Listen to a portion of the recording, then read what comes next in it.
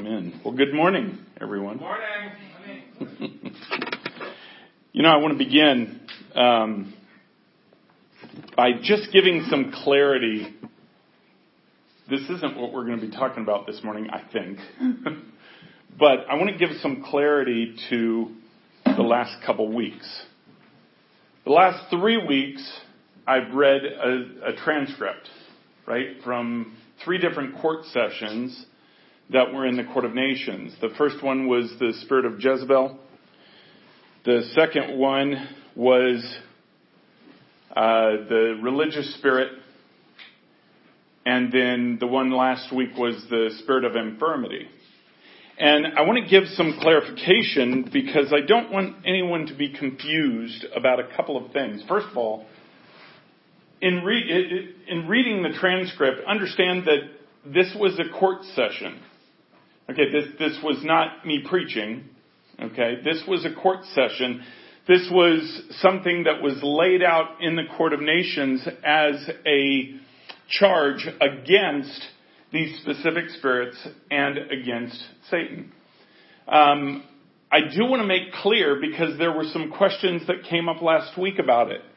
Am I saying that vaccinations are not good? Am I saying that taking medication is not good? No, it's not what I'm saying at all. I'm not saying it's good or bad. What I will say with that is go to the Lord on that, because your particular situation, He will show you, He will tell you. That's not what this was about. This was about what took a pure plan that Jesus has for our lives and how it became corrupted in this nation. How it became corrupted and ultimately gained authority to do the things that it did. Whether it be, the Jezebel spirit, the religious spirit, or the spirit of infirmity. Because they all had different ways they came into the authority of this country. So that's the first thing I want to make very clear. Is this is not a matter of, well, now, obviously, this is what we believe, so we don't do this. No, I'll tell you one thing, is go to God. Go to God about everything. Because it doesn't mean that He does not provide avenues of relief or provide ways of relief that He's provided through technology or whatever. I'm not saying that. What I am saying is if you just assume that and you have not gone to God in your relationship with Him, then perhaps you are missing out on something that He has for you. I will say that. But the most important thing you can do is go to the Lord. Okay? So I hope that clears up a little bit about last week. Now, in terms of this court, I want to say a couple things about this court as well. I know now the people here, I know you're going to understand this a lot more than many that might that are online. This is a new court that we had not been to before. Okay, this, however, is a court that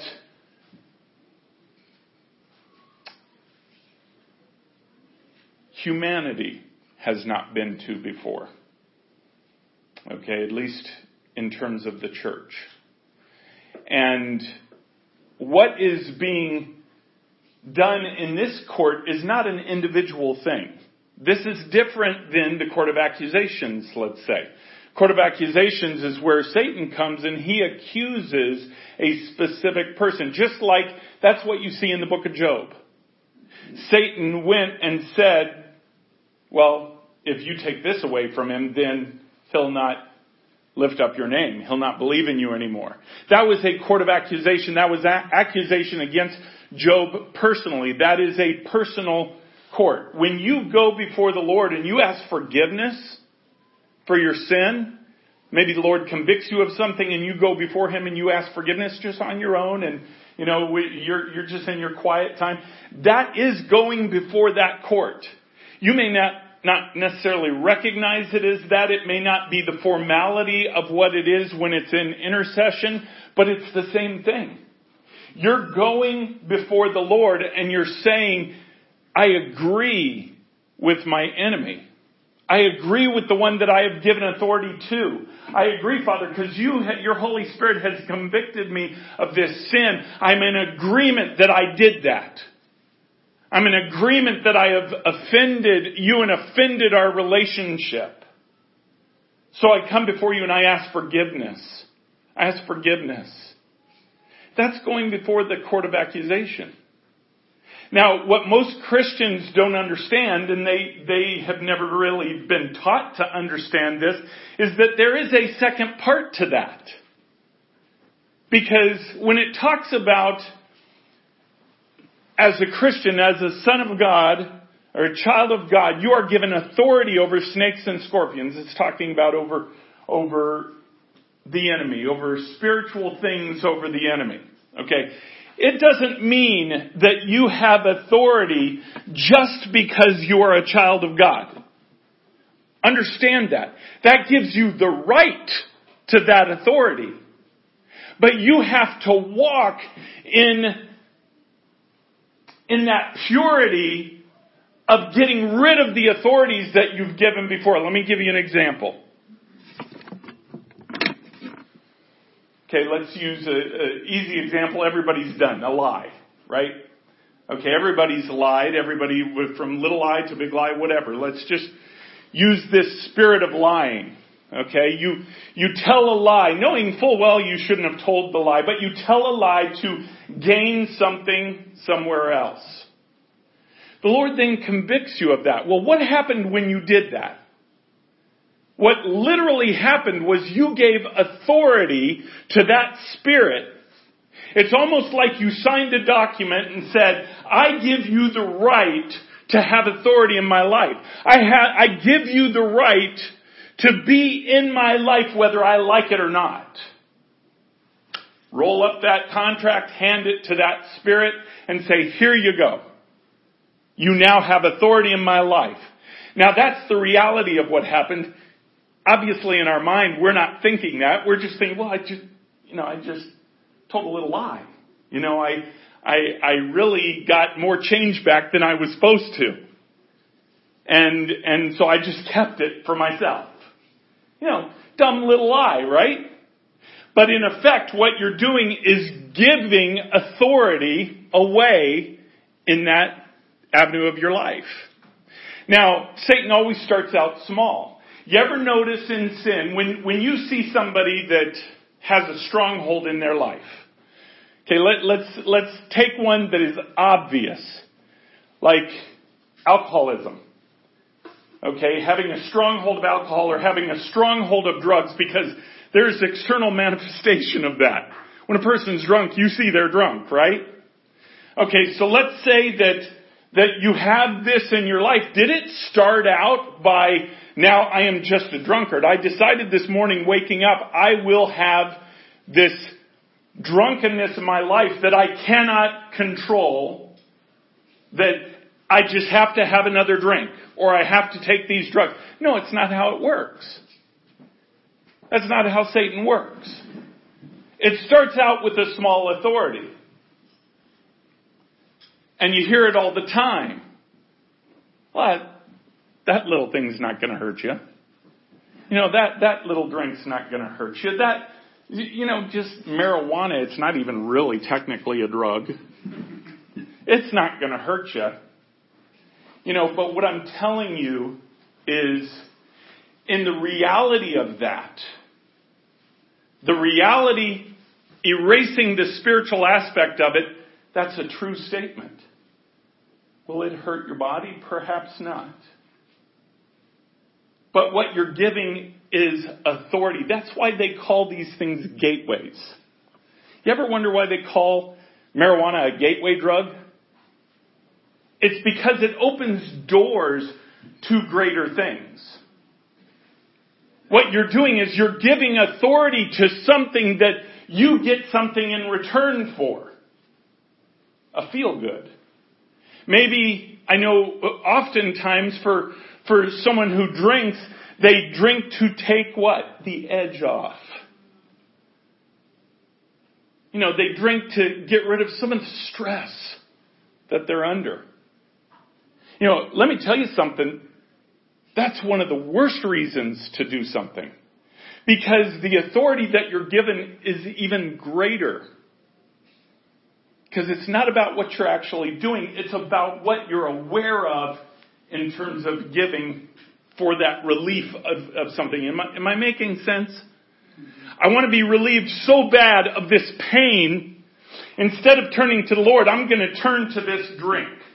I'm going to turn to these drugs. I'm going to turn to sex. I'm going to turn to whatever can take my mind off something so I don't have to feel this pain. I'll tell you probably the biggest one, and this one hits all of us. It's food. How often, especially in America, do we turn to food to make us feel better? I'm guilty. I think everybody's guilty of that one. And so we don't understand, we don't really notice the power of the authority that we give over until we have a problem with it. By the time a problem manifests in our life over it, trust me, there is heavy authority there. Now, when you go before the Lord, the Holy Spirit convicts you of something. You go before the Lord and you say, Lord, forgive me of this sin. Forgive me. You are going before the court of accusations and you're saying, I agree with this. What you have convicted me of, Holy Spirit, I'm in agreement with and I ask forgiveness for. And you crush that spirit that has had authority. You take that contract literally because of the blood of Jesus Christ. You rip it up and you throw it away. The thing the church doesn't understand is then you have to do the next part, which is you have a right to take that spirit that had authority in your life, that no longer has authority in your life because of forgiveness, and you can bind it in Jesus' name and cast it to the abyss in Jesus' name. See, if we don't do that, even because of unawareness, then we allow a spirit to become what's called a familiar spirit. It's a spirit that is used to working with us, used to coming after us, knowing the ins and outs of how to deal with us. And yet we have the right to get rid of them. That's been one of the plights of the church ever since Satan was able to get his claws in such a way to say, you don't have to worry about the enemy. That is so profoundly untrue that you don't have to worry about the enemy. You are called to be a warrior against the enemy. Do you understand that? And when the church gets that, then the church is going to understand the authority that the church is given. You have that authority in your own life. Now, the court that we've been going to is different than that personal court, but the operation is really the same. This new court is over the effects of a nation. Right? You have in Ephesians chapter 6 that we fight not against flesh and blood, right? But against principalities, against powers, against all these layers of authority that are not of this world. But they're spiritual. You have all the way from what we would call principalities, which are fallen angels, that third that came with Satan, all the way down to your lower level demonic spirits. And I'm not going to get into the differences or anything else. But understand that it is a warfare that you have authority to fight in. Not only that, you have a calling to fight in it. There is not a single Christian who can say, oh, I'm not called to warfare. You know what those people are called? They're called the blind leading the blind. That's who they're called. Because if you're on a battlefield, guess what? You're fighting whether you think so or not. So in this court of nations, it is about going before. We've been called to go before this court of nations to fight for the influence over a nation. And it's not just a nation. In this case, obviously, it's America, but it's bigger than America. It's really over a certain region, which I won't get into that right now either, but just think of it as America. So as Christians, we're given the right to stand up for the place we live. By the way, do you know you have that right? You live in America, you're an American citizen, you have a right to a voice. Systematically, Satan shut that down too. He shut down the voice of the church here in America. And he's done it all over the world. That's the purpose for this court of nations. So I just wanted to explain that a little bit because I know it can get a little confusing. Especially for some of those online thinking, what kind of lesson is this? What kind of teaching is this? It's not teaching. It's kind of like if you pulled up court TV and you just started watching a trial, you're not really going to understand that as teaching you how to be a lawyer. Is there still court TV? More is on, yeah. Oh, okay. So, but I just wanted to make sure that was understood because we're going to be in the court of nations for a while. We're going to be in the court of nations for a while. We've got several more for this region, and then we have 6 more regions. There are also other courts. As I said, there's court of accusations, which is a personal court. There's court of nations. We know there's a court of restitution. And I was before the Lord this past week, and I was asking him about that. Asking him, okay, how do we operate in this? And he said, I'm putting it together for you. I'm like, wow, couldn't we have that yesterday? Yeah. But there is a court of restitution. And it is a court just like any other court. There is a format to how we go before the Lord. Why? Because the Father is righteous. I can't tell you how many times I've been in court arguing something, thinking, oh, for sure, I'm arguing before the Lord, and He's just going to slap Satan down in this one. And what comes out of his mouth is, this is a just court and a fair court. And he either allows what was said or gives them a chance or whatever. I mean, ultimately, Satan he's really fighting a losing battle. He really is. Because everything he is about is against God, who happens to be the judge.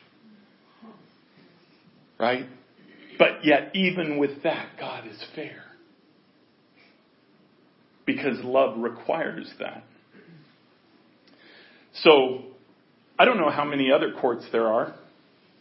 I'm guessing there are more. I'm guessing that there are courts that will be involved in eviction.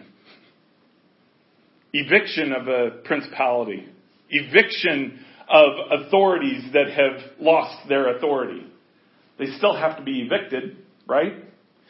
And I'm just guessing on that. I don't know that for sure. But I did want to explain that because I'm not reading a transcript today.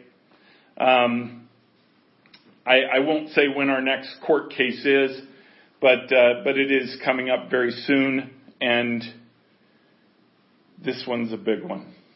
If you remember what happened last week, you'll understand why this is a big one. Because Satan ran. And I think we are afforded a very unique opportunity because of that. In fact, I'm going to read something to you. I didn't want to, but I feel the Lord wants me to. I want to give you a glimpse of what's coming. And I don't expect you to wrap your arms around this, because I've not been able to yet. Not yet. I'm getting there. A little bit. Slowly, but surely. But after we did the second court case, the Father said, I want you to go to Revelation chapter 2. This is after the first court case. It was after the Jezebel court case. He said, I want you to go to Revelation chapter 2. And he had me begin to read the letter to the church of Thyatira, which deals with Jezebel. And I'm not going to go through all that. I want to read to you something at the end, though, because this is where he took me with it. And this is, remember, this is Jesus who wrote these letters. Okay, these letters were not written to Jesus. This was Jesus. If you don't believe me, read Revelation chapter 1. It'll tell you who wrote these. These were written from Jesus, transcribed or dictated, if you will, by John. But this is from Jesus' mouth to the churches. But he took me to verse 26. To the one who conquers and who keeps my works. This is, in this specific case, it was the conquering of the spirit of Jezebel. And keeps my works until the end. To him I will give authority over the nations. And he will rule them with a rod of iron. As when earthen pots are broken in pieces. Even as I myself have received authority from my Father. And I will give him the morning star. He who has an ear, let him hear what the Spirit says to the churches. Now, if you're a good studier of the Bible and you take seminary classes and you study eschatology and all what you're going to recognize here is that this is exactly talking about Jesus in the millennium. Because we know Jesus will rule with a rod of iron. He is going to come, and his second coming will be to come in victory. It will to become as a conqueror, and he will lead the nation of Israel globally, right? Out of Jerusalem. So, I was good with that my whole life.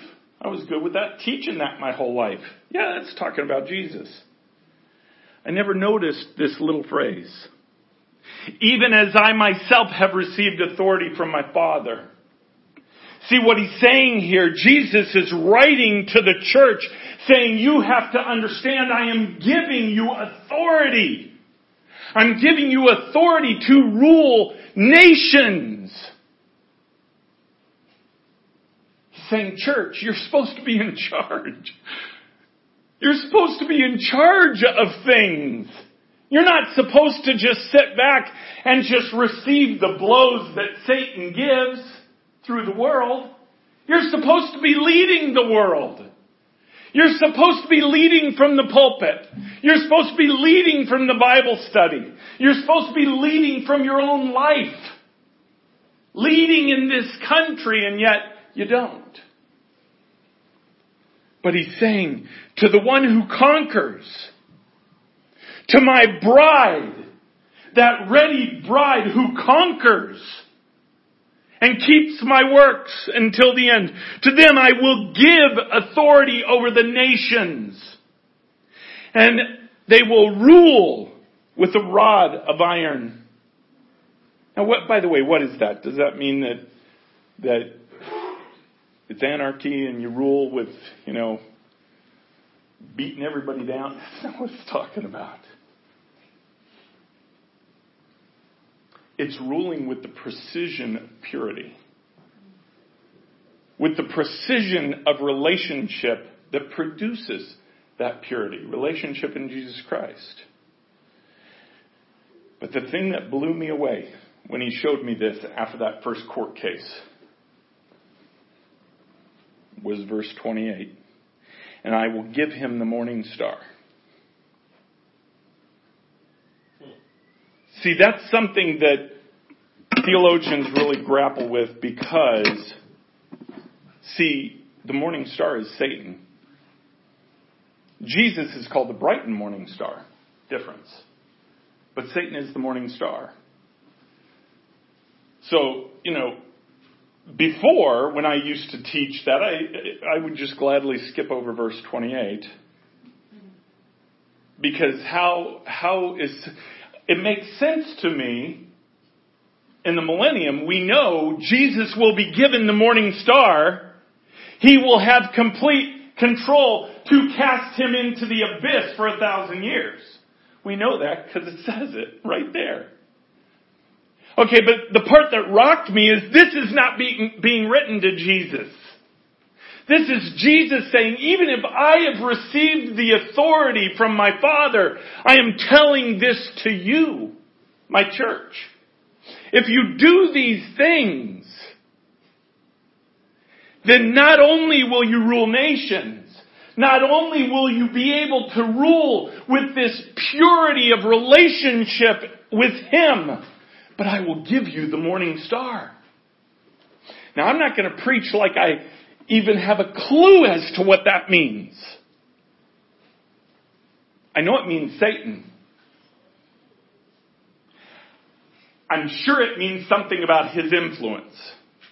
Because that's what's going to be relieved in the 1,000-year reign, is his influence. I don't know what that looks like in the readying of the bride. I can tell you what I think, though. I think it's the same thing. I think it's that his influence becomes crushed. I do know this. His 7 generals, beginning with Abaddon, that are over this world will be cast to the abyss. I do know that. Biblical proof of that is in Revelation 9 verse 11, where they come back. They come back out of the shaft. And they come back just a little irritated. Right? They literally produce the first woe in Revelation. The first woe in the judgment of this world. So I know they're going to be cast. I don't know how Satan's influence will be stripped, but I am confident that it will be. I'm confident that it will be. Why? Because what Jesus is doing through His bride is a parallel to what He desires to do with Israel. Now, there are many theologians that have taken a very wrong turn on this and said, well, yeah, really what happened was the church replaced Israel. It's called replacement theology. There is nothing more of Satan than that theology. Israel is God's chosen people. They were, they are, they will be. That will not change. The church did not replace Israel, but in effect, because Israel rejected the Savior, rejected the very Messiah that was said to come for them, because they rejected Him, it says in Hebrews, and says also in Romans, that because of that, we're let in. And Paul even says, it was the plan all along. Says that in Hebrews, and by the way, Hebrews can be really hard to understand. If you don't understand what's really going on. It is not a replacement of. It was an inclusion into. See, why do you think it says that the church was grafted in? We were grafted into what He's doing. Literally for the purpose of jealousy. To show, for Jesus to show, oh my goodness, this is what I want to do with you, Israel. This is what I want to do. I want to build relationships so you love me and trust me and take me as your king, because this is what I want to do with you. Because He said He will not come again until they call for Him. That's what He's going to do with the bride. So, in order for that to become the case, these things will happen. The morning star will be given into the church's hands.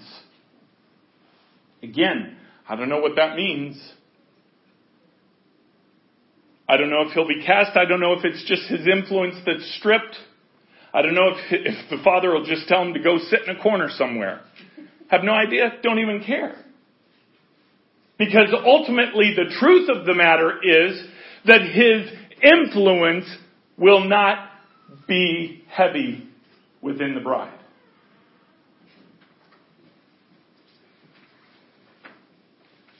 Now, why is this important? Man, I'd ask you, why isn't it? This is huge, guys. The opportunity that we're living in right now is huge. Why do you think it says with each letter, it says, he who has ears, let him hear. You all have ears. I have ears. It doesn't mean we hear, though. He wants you to hear it. He wants you to understand it. And it's not about, and I'm not saying this to you guys, it's not about learning all the intricacies of how the Greek does this and the pretense does this. And well, it really could mean this because of the way the structure. Man alive, that's a lot of work. A lot of work where 90% of the chance you're going to get it, you're going to get it wrong. Because you're not going to the source. I promise you, if you know Jesus Christ as Savior and you're beginning to build relationship with Him, I promise you, if you go to Him and say, send your Holy Spirit to help me understand this. Because see, you wrote this to me. You wrote it to me and I need to understand it because I want the purity of relationship with you. I want all these things. Man, I want the morning star to be stripped of influence. I want those 7 generals to be in the abyss. I want the readying of the bride. I want Revelation 3 verse 9 to come to pass. I want all this. Why? Because it will ultimately bring on, when that bride is ready, the groom to come get her. See, it's no different if you understand Jewish wedding and Jewish ceremonies and all that. Did I just knock it out? Sorry. Go ahead and see if you fix it. See, what you have to understand is when in a Jewish wedding, when they become betrothed, okay, especially, I don't know if it's so much this way anymore. This is how it used to be. The groom would leave. And then he would come back at a time not specified. He would come back as a surprise. And so what was the bride doing the whole time that he was gone? Making herself ready. That's why in the parable of the 10 virgins, you have 5 that took care of their oil and 5 that didn't, that used it up. Because they didn't know when he was coming back. And so the 5 that took care of their oil were diligent in making sure they were ready. Are you following me? You guys getting this? See, as the bride, we have to make sure we're ready for Him. What does that mean? Well, I just need to know everything in the Word of God. Give me a good message on eschatology so I could get a pretty good feel of how everything lays out. And then I'm good, Lord. I'm ready. I'm ready to come and watch what you want to do. Meanwhile, He's saying, oh man, you're missing it. It's not about the intellectual property that I've given you in this word. It's about the relationship that I want you to have because of it. That's what He wants. So I don't know what He's going to do in terms of giving the bride the morning star. But I can tell you this. Satan ran. Do you remember that last week? In the court case, I read it. Bryn and I read it. And at the end, Satan went off to recess, never came back. Same with the spirit of infirmity. Now, I don't pretend to know what that means. It even surprises me that he could do it. How do you run from God? I don't fully understand that. Except that there are authorities, get this, there are authorities Satan is giving in doing that and going against God that will be held to his account. That's huge. Again, I didn't know any of this really had to do with Satan until the Court of Nations started. And I know I'm not saying this in stealth. And I know he's hearing everything I'm saying. Just so you know. It's intended that way. Because he better run. He better run. Because he has no hold in God's plan for his bride. God is coming to draw a line in the sand. You've heard that time and time again. He's preparing a remnant to do this work that he's prepared us for. You know what? I want to read something to you. This blew me away. This is a prophetic word. It was out of Charisma magazine. Somebody sent it to me. I think it was my mom, maybe, or maybe Wendy. Somebody sent it to me from Mario Murillo. I just want to read what he says here. I think it'll blow you away like it blew me away. Satan is flooding the world with evil. Many believers are asleep, but not everyone. Some have their eyes wide open. A lot of churchgoers yearn for soothing sermons. Meanwhile, a growing company seeks to understand authority, brokenness, and resurrection life. Who are these others who have their eyes wide open? They're too loud for most. They pray longer and deeper than what is acceptable in respectable circles. They do their duty and suffer through meaningless concerts, seminars, and Christian events, but their hearts are not in it. Many Christians don't want to talk about spiritual warfare because they hate confrontation. These others know we are at war with principalities and powers of evil. These abnormals are secret weapons, set apart for that perfect moment when God will unleash them on an unsuspecting world. Professional church builders fear them because they scare away the right people. I love that.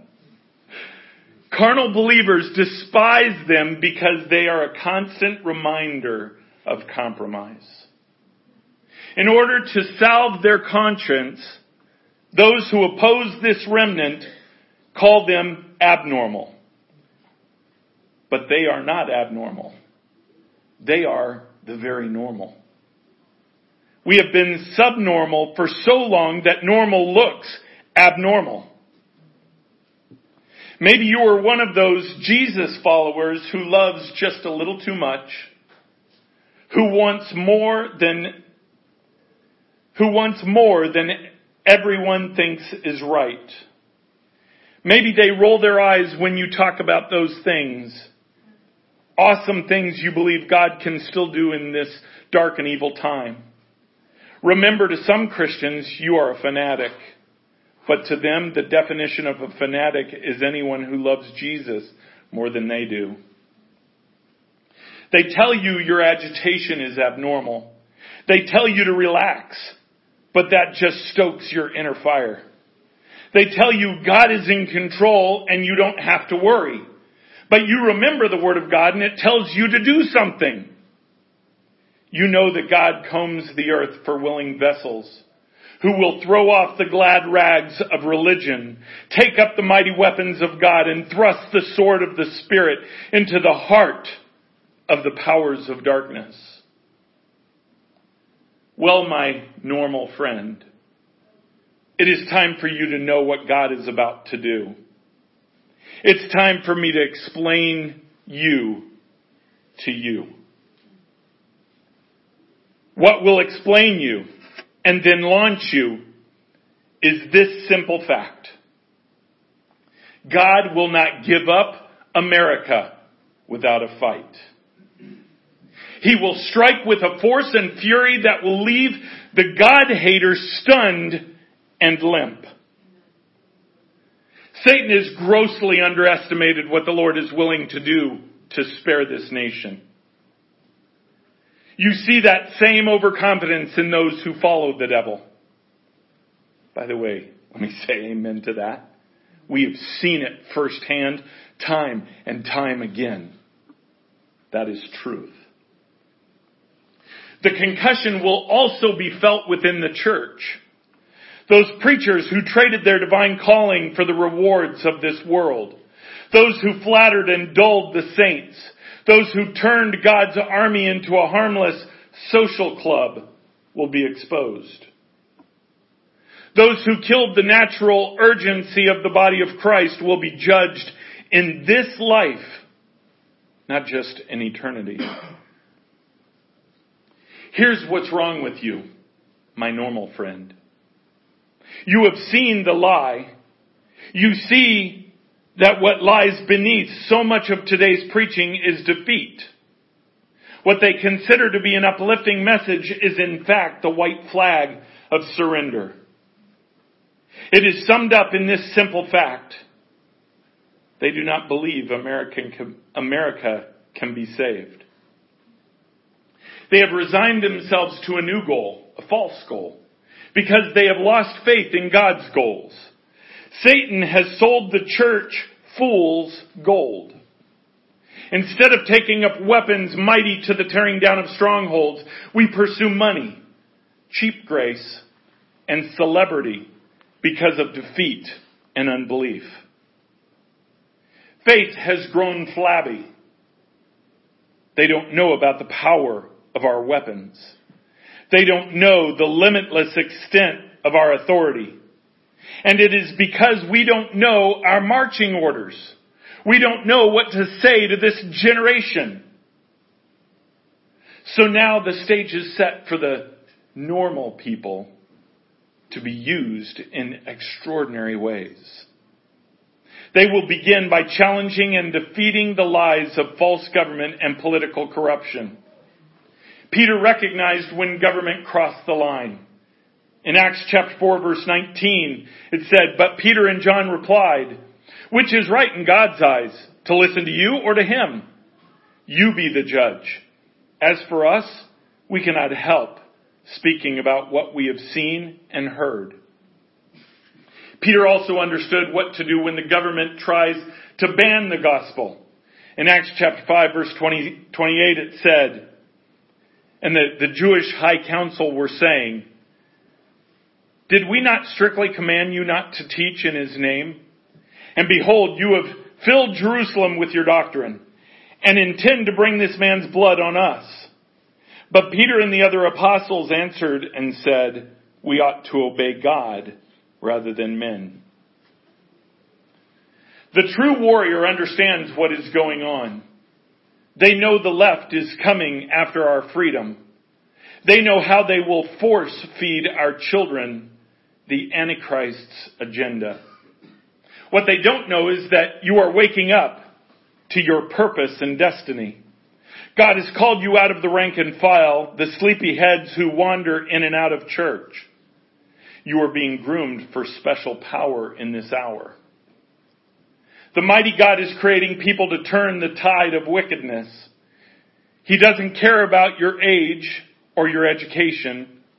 He searches for someone who is travailing over the evil, and who will die without power and purpose. They want to be in the fight, and they want to be in the thick of it. Isaiah 6 chapter 8 says, "Also I heard the voice of the Lord saying, 'Whom shall I send? And whom will go for us?' Then I said, 'Here am I, send me.'" You are not abnormal. You are simply becoming normal. What you were created to be. The Holy Spirit is energizing you to take a giant leap out of dead church life. You are about to make a courageous declaration of war on the godless ideologies that are destroying our nation. You are being overtaken by an irrevocable need to be in the middle of God's greatest act in history. This is what the normal Christian life is supposed to be. Welcome to the war. powerful word. And this is something the church needs to get. And we get it here. But this is something the church needs to get on a grand scale. Is that you play a part in it. I mean, it astounds me. It absolutely astounds me how many people actually get involved in things. For various reasons. You know, we actually have a pretty good, we have 320 million people in this country? Something like that. And in the last election, it was roughly 125 million people voted. Okay, so that's a little more than a third, and that's actually really good. Do you know, and this blew me away. This is what I was told by a politician in Nigeria. There are 200 million or so people in Nigeria. Do you know how many voted in the last presidential election? 15 million. 15 million decided the course for 200 million people. See, that is complacency. That is letting somebody else decide what you're going to do with your life. What young person here, okay, and we have mostly young people here. What young person here would not stand up to me pretty hard if I came to you and I said, okay, here's what God has for your life. Let me tell you, and you need to start doing this right now and blah, blah, blah. Here's your first step, second step, third step. Not that God told me this. Okay, but Greg, me, in my thinking, I just think this is what you need to do because it benefits me. Do you think you'd have just a little reaction to that? But yet, that's what we do every day. That's what the young people of our country do every day. They allow themselves to be led by a mob. Led by a mob. It's astounding to me. When you go to these universities, and they are like the hotbed of liberalism. Why? Well, first of all, shame on their parents who pay the tuition. Because in this country, it's the people that are supposed to lead. In business, it's the customers that are supposed to lead. But you know what? If the customer doesn't raise his voice or her voice, then how can they lead? If we don't stand up to this mob that is really tiny in comparison, then we deserve what we get. Are you guys tracking with me on this? Yeah. And I'm not just talking about politics. I'm talking about what God wants on this earth. I'm sorry, but transgender, homosexual marriage, abortion. The argument is that doesn't affect me, so why should I even say anything about it? It doesn't affect me if this homosexual couple over here is married and they get the same marital rights and all that. You bet it does. You bet it does. Why? Because we are one nation under God. And when that goes against the very God who founded this country and who has a design for this country, then yes, it affects me. So I need to use my right of my voice to stand up and say that it's wrong. Why are they the ones that have the right to do that? I'll tell you why they think they do. Because then they say, well, it's racist for you to say that. Or it's xenophobic, or I don't even know. They go through, rattle off 10 of them. All these phobics. Well, it's really that for you to say that. Well, okay, how about for you to say it and to push it, is that Christianophobic? Are you speaking against... we need to make up a term. I don't even know. Because doesn't it work both ways? Bottom line is truth. Do you believe that? Do you know most young people don't? Most young people don't believe that truth is truth. They believe truth is whatever they decide it's going to be. It's called a relative truth. Well, it's relative to me, so that's truth to me. No, truth is right here in the Word of God. Just because you don't believe in Jesus, just because you don't believe in God, maybe you believe in Buddha or maybe you don't believe in anything, doesn't make it not true. Just because you don't believe in gravity doesn't mean you could just float up into the air. Doesn't make it not true. Truth is truth. And if the church, the real church, who knows Jesus Christ not only as Savior, but those who have a relationship with Him, if the church will just wake up, they would recognize that they have not only a voice in this country, they will have the voice in this country. Do you understand why? Because they have the God on their side. Do you know when we go to court, I'm not worried about are we going to beat Satan in there when we go to the court of nations. I'm not worried about that. Why? Because everything we're saying is based out of His Word. And it's the judge who wrote it. So why can't we have that confidence as a church to speak? You know, I've been praying from the beginning of this process. Lord, just give us a voice. Give us a voice. Give me a voice. I promise you I will not be that preacher that will be afraid. Because see, all those names, racist, xenophobic, blah, blah, blah, I don't even know what they all are. I really probably need to memorize them so I know, right? All those names are just that. They're names. Because see, the truth of it is, whether someone is a homosexual or not, doesn't change my love for them. But see, the problem is, Christians have accepted a false love for these people. If I knew a drug addict and I really loved them, would I just be accepting of their drug addiction? No, now I also wouldn't go in there and just start slapping them around and stop taking drugs. No, I'd put my arm around them and I'd say, do you understand how much Jesus loves you?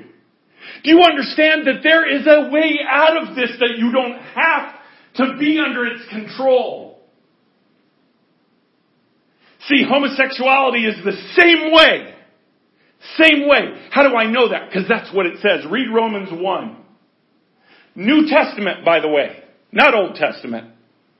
Although God is the same then, tomorrow, today. But it's about loving the people to conquer the strongholds that they're under.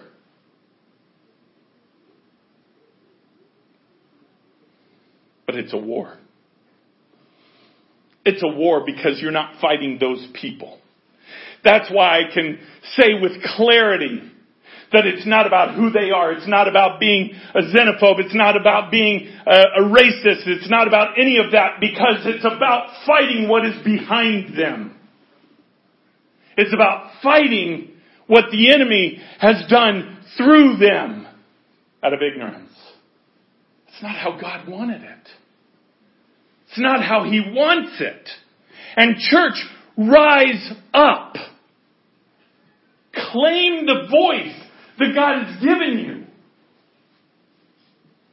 Youth, rise up. Use the voice that God has given you. Don't be afraid. Don't be afraid. And I'm not talking about being rude. You don't have to be rude to speak truth. In fact, if you want to be profitable in what you're doing, you better speak truth in love. Because love is what expounds that absolute truth and makes it receivable. Just you saying what you think is wrong, shame on you. Shame on you, legalistic church. That all you can do is say what's wrong with things and not why. But it's because you don't even understand it yourself. Because you don't know relationship with Jesus Christ. If the church knew relationship with Him, we would already be a ready bride. And let me tell you something. I've been to 2 chambers. I've been to what we call His chamber. It's the bridal chamber. And then I've been to His ready room. I've been to the ready room many times, but I was there one time physically. And I've told you that story. At the time, I didn't even know what it was. But what I want to tell you about is the chamber. See, I was surprised what the chamber was because it was the bridal chamber. It was the bride. Here on earth, those who live and trust Jesus Christ. It's this room that represents who they are. And guess what? It's dark. The very floor is black. All this dark wood. When we first went in there, it had this dark ceiling. Everything was dark. The father commented he didn't even like to be in there. That breaks my heart. But as the church starts to become readied, we have seen changes in this room. We've seen lighting of certain areas where these veins started to change in the marble. We've seen literally the roof blown off the place. We've seen this pillar of fire that is placed in there. And at least every time we've gone in there, and by the way, I've gone in there with different seers that didn't know what these things were, and they all saw the same thing. Whereas the ready room is the ready bride. Those who have relationship with Him. Now, I don't know why it's 2 different rooms. I don't understand the layout of how God has it or anything else, but what I can tell you is His desire is not to replace one with the other. His desire is that that bridal chamber become bright. Become white floors with the gold veins through the marble. The living veins of this gold. That's what He wants in there. He wants the bride to become ready. And not just a few. He wants them all to become ready. And I'm telling you, youth, you have not only an opportunity, but you have a responsibility. Don't think that this responsibility just falls, well, that falls on the pastor, that falls on, the pastor, his wife, or the elders and their wives, and the Sunday school teachers, and maybe other people that might step up. It's kind of on them. No, that's why the room's black. It's on all of us. It's on all of us. It requires a voice of all of us. This next year, this country is going to see our voice. It's going to see our voice in a good way. It's going to see our voice not just in triumph, but it's going to see our voice in love. Because 1 Corinthians 13 says that's the only thing that makes a difference, is love. But don't be confused what love is. Love is not acceptance. Love is not acceptance of sin. Why? Because sin destroys.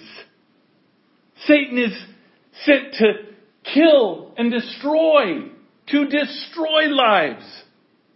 If I know that about somebody, isn't it love to try to show them what's really going on?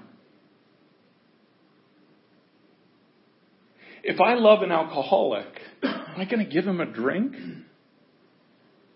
Here, feel better.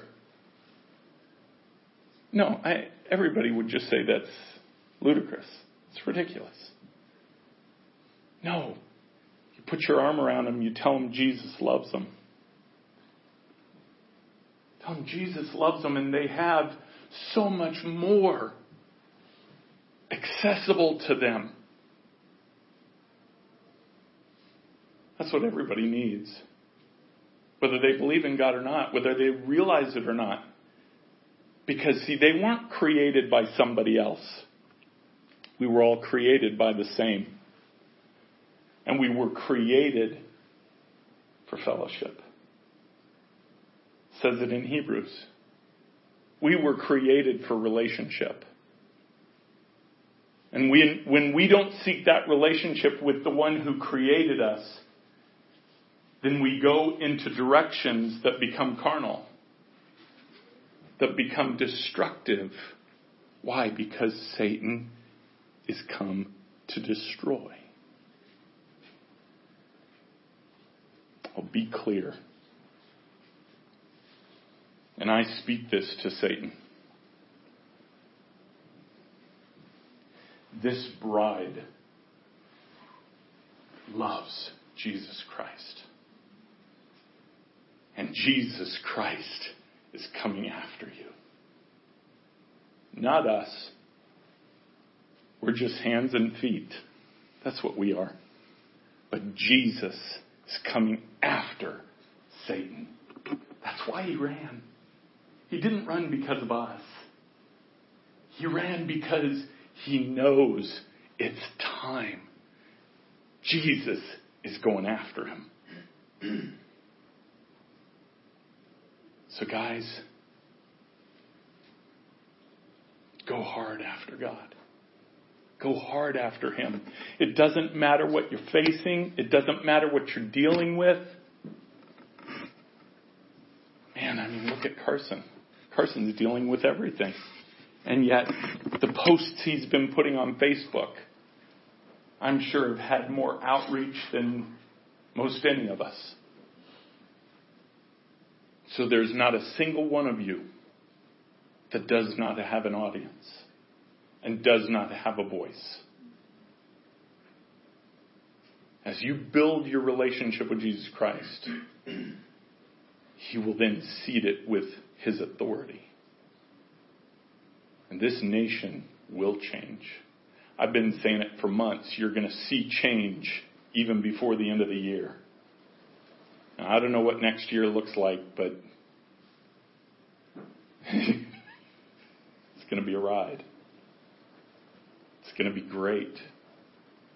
And by the way, Donald Trump will win. The Lord told me that. He told me that before he won the first time. He'll be in for 8 years. Then Mike Pence for 8 years after that. Then Nikki Haley for 8 years after that. By the way, you know what's funny? When he told me Nikki Haley, that was I think it was just a few weeks later, or maybe a couple months later or whatever, she left being the ambassador to the UN. And I thought, oh, she's getting out of politics. Okay. No, I didn't hear you wrong. Okay. Well, now, this last week, it blew me away. I was listening on Fox, and who is always a liberal, listening to this lady, and I mean big time liberal. I actually heard out of her mouth, because she was talking about our first female president, and she said, well, you know, if there has to be a compromise, she said, then I think Nikki Haley probably would be the best. I about hit the floor when I heard her say that. But recognize what God's doing. Recognize what he's doing even in this country. Because next year at this time, it's going to look very different. Come on up, Alexis.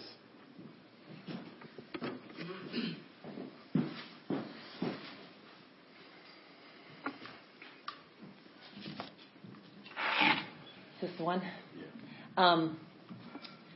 I really believe that what's happened in the lack of readiness in the bride today is, we were talking about it a little bit this morning in the ladies' class, but it's that we've become believers that make everything, what about me?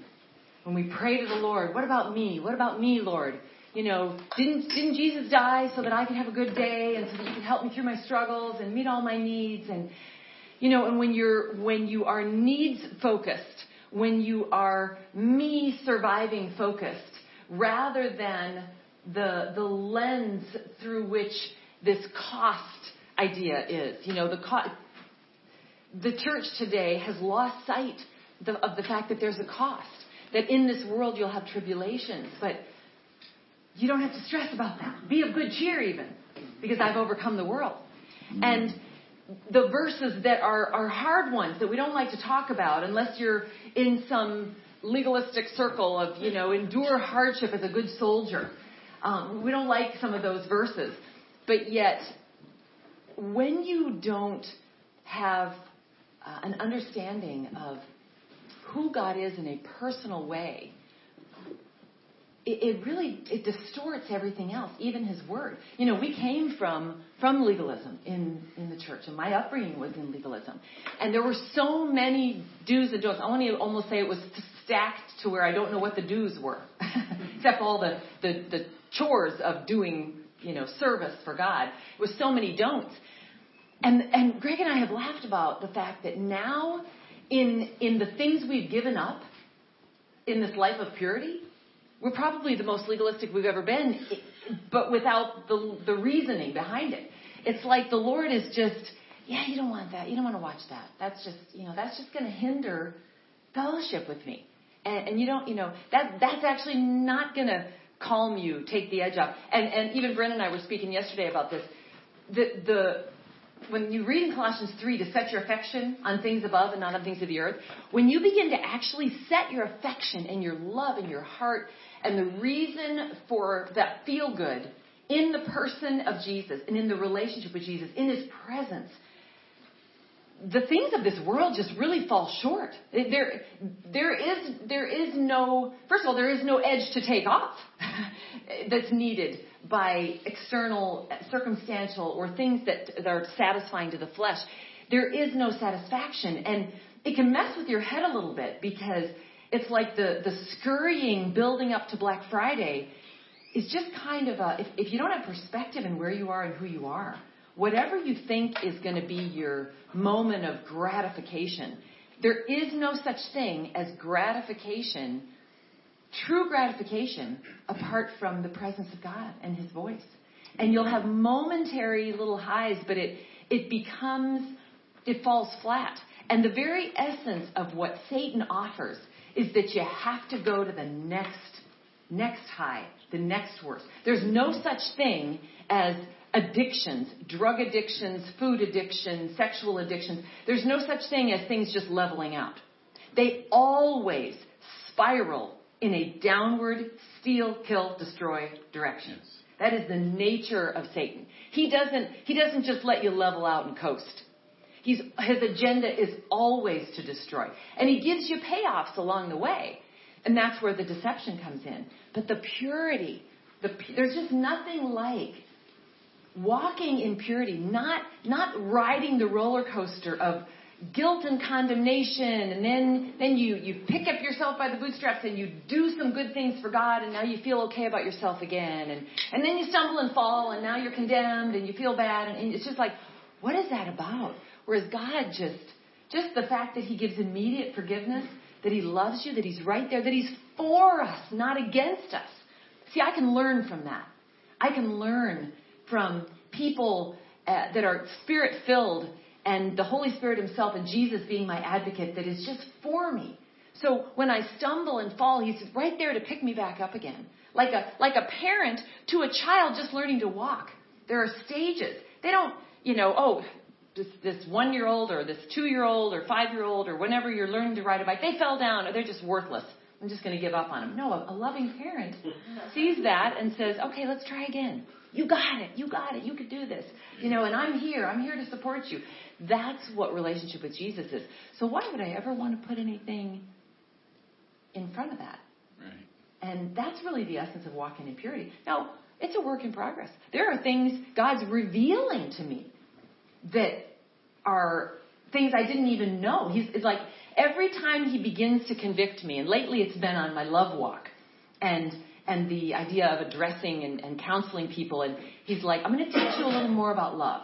And every time he begins to convict me about something, he's teaching me now to get excited about being convicted about this, because it means he's going to take me higher. He's going to take me to a new level of understanding and a new benefit of wisdom. Like when Proverbs 4, I think it's 4:7 says, in all you're getting, get understanding, get wisdom, get it, because it will bring you the benefits. Read on in that chapter, and it's like it refers to wisdom as a she, and it's like there's so much benefit to the wisdom of God flowing through your life, and that's just that spirit-filled life. So, but I just want to say one last thing that he said that was so important. Don't buy into the deception of the definition this world gives with love, because if we're not careful, then we're going to see the passion and the voice and the strong stand as something that's kind of okay, somebody's losing their temper. Ooh, that's maybe not godly. You know, can you imagine being with Jesus when he decided to run into that church and turn over the money changer tables? You would have thought, okay, let's pray for him. He's kind of not walking right. I mean, can you imagine, sometimes his passion and love for purity and holiness that wasn't happening in his church was a fire, holy love demonstrated in what he did. Amen. And so when we get this voice, in Colossians 3, it says, it's a short verse, I think it's also 7 or 9, and it says, don't lie to one another. Because it's talking about purity, taking off what's evil, clothing yourself with what's good. Don't lie to each other.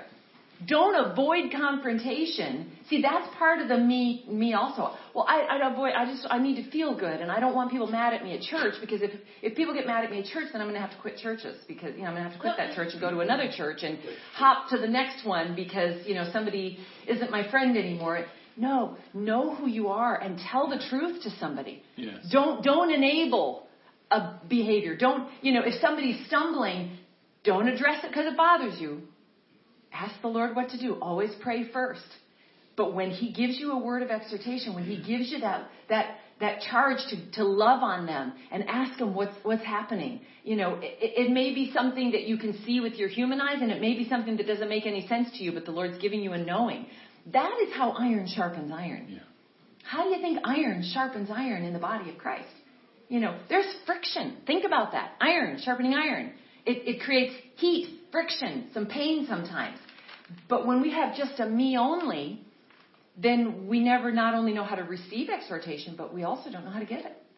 And then we begin to lie to one another. And now, everything's fine. Oh, you're fine, honey. Oh, yeah, I need to tell you that I'm just really not been confident in my identity, so I'm thinking about maybe changing genders. Oh, well, isn't that sweet? Well, okay, well, I'm right here for you because I'm your friend, and I'm going to just support you through it. That's actually what's happening in the bride today. Yeah. Because people don't know how to tell the truth anymore, because they don't want to upset anybody, because it's like, just don't rock my world. It's just all about me. I need to feel good. I got too many problems. You don't know my boss. You don't know my finances. I don't need conflict with you. That is the most selfish thing. If you love them, gasp.